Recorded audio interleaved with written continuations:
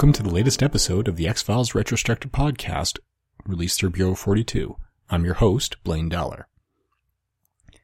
This week we're taking a look at the Season 2 premiere, titled Little Green Men. So at this point, the show has been renewed. It actually has a shot at telling long-term stories now. The ratings weren't that great in Season 1, as we previously discussed, but since Fox basically had nothing to replace it with, they gave it a second shot. This season premiere was written by Glenn Morgan and James Wong. They've written a lot of the ongoing story episodes up to this point, and it started from Glenn Morgan's original idea. He had actually written an unrelated script called Little Green Men, about a man who went down to Central America to check out one of the SETI telescopes, and he cannibalized it for concepts for this one. That also makes it unique in the sense that it is the only season premiere not written by Chris Carter through all 9 seasons of the series. In the director chair, we've got David Nutter back, who really helped establish the tone and feel of the X-Files early on. We're seeing a lot of that here. There's very effective use of light and shadows all the way throughout. This is particularly true when we're looking at the scenes that take place in the forest late in the episode. This one begins, again with the teaser structure. It's a little bit different.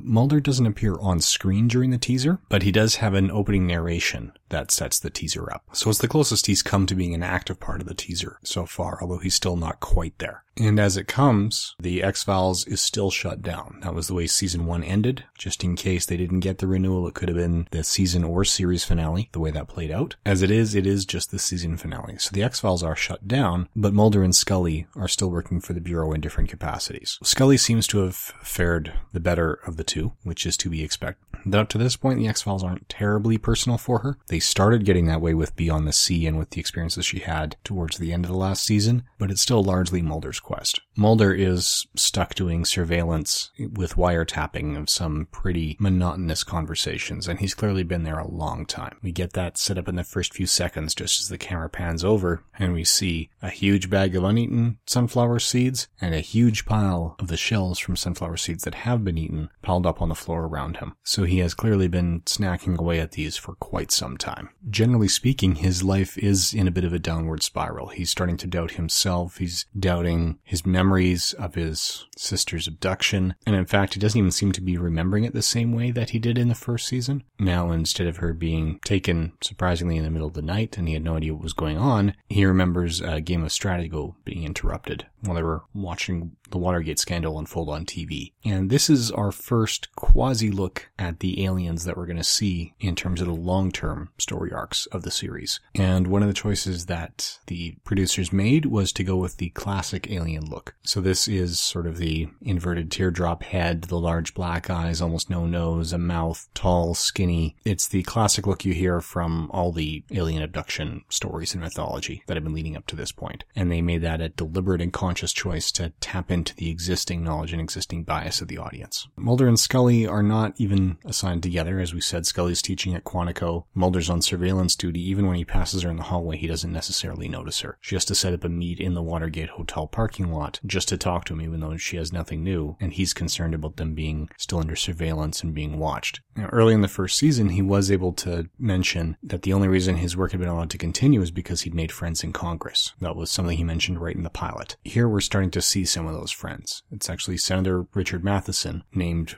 for the science fiction and horror author, and played by Raymond J. Barry, who's been in Justified, CSI, NCIS, Cool Running, Scarecrow, Mrs. King, Frasier, and a number of other projects. And he's the one that puts Mulder on the track down to the SETI telescope in Arecibo, Puerto Rico. The idea being that proof of contact from alien life has come through. So he's sending Mulder down there. Hopefully he'll get there before the Blue Berets and get some of that evidence that he's looking for. So we end up with a very Mulder-centric story. Scully has a relatively small part in it. She is basically there as a conversation piece to help set things up. We do see a lot of her skills as an FBI agent when she finds out Mulder's missing and orchestrates her own investigation to go track him down and pick him up. And this includes double blinds, going to his apartment and claiming she's just there to feed the fish, which allows her to surreptitiously take some evidence. The nice thing about this, it is a computer printout that she had sent to the printer right before she was interrupted. It's a lot more plausible than a lot of shows where someone tucks away that printout and the other people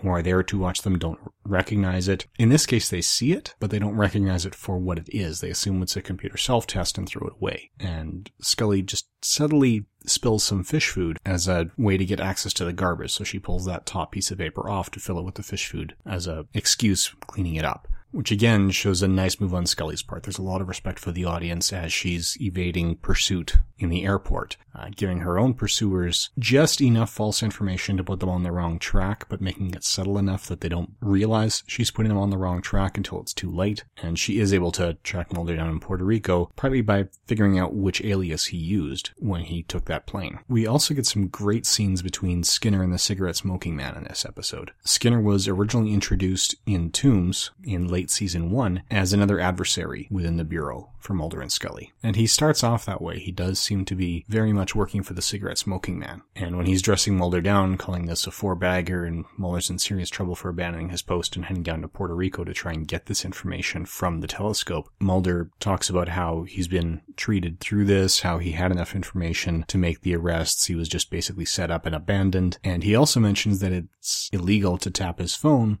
without a court order. And Mitch Pileggi plays this very nicely here. This is clearly news to him, and he's understanding a little bit of the tactics that the cigarette smoking man is using. He doesn't fully become an ally for Mulder and Scully at this point, but we do see, in the way Pileggi plays it especially, we see his thought process entirely in body language, and he's no longer completely on the CSM side, even if he was before. He actually tells the cigarette smoking man to get the hell out of his office. He then puts Mulder back on the same dead-end assignment he was in before, but with none of the other disciplinary measures that they'd been talking about just a few moments before. So we are starting to see that shift in Skinner coming through. And by about this time next season, we're going to see some great moments between Skinner and the cigarette smoking man. So that pretty much wraps up the core of what we have for this episode. Little Green Men kicking off the second season. Join us again in 2 weeks when we discuss The Host, which introduces another major name in terms of the X-Files creators, but in a very unusual way. Please join us again for that. Intro and outro music is by Lastwell, created under the Creative Commons license. All other content, copyright 2014, Bureau 42. Please feel free to send any comments and feedback to Bureau42podcasts@gmail.com or leave us a review on iTunes.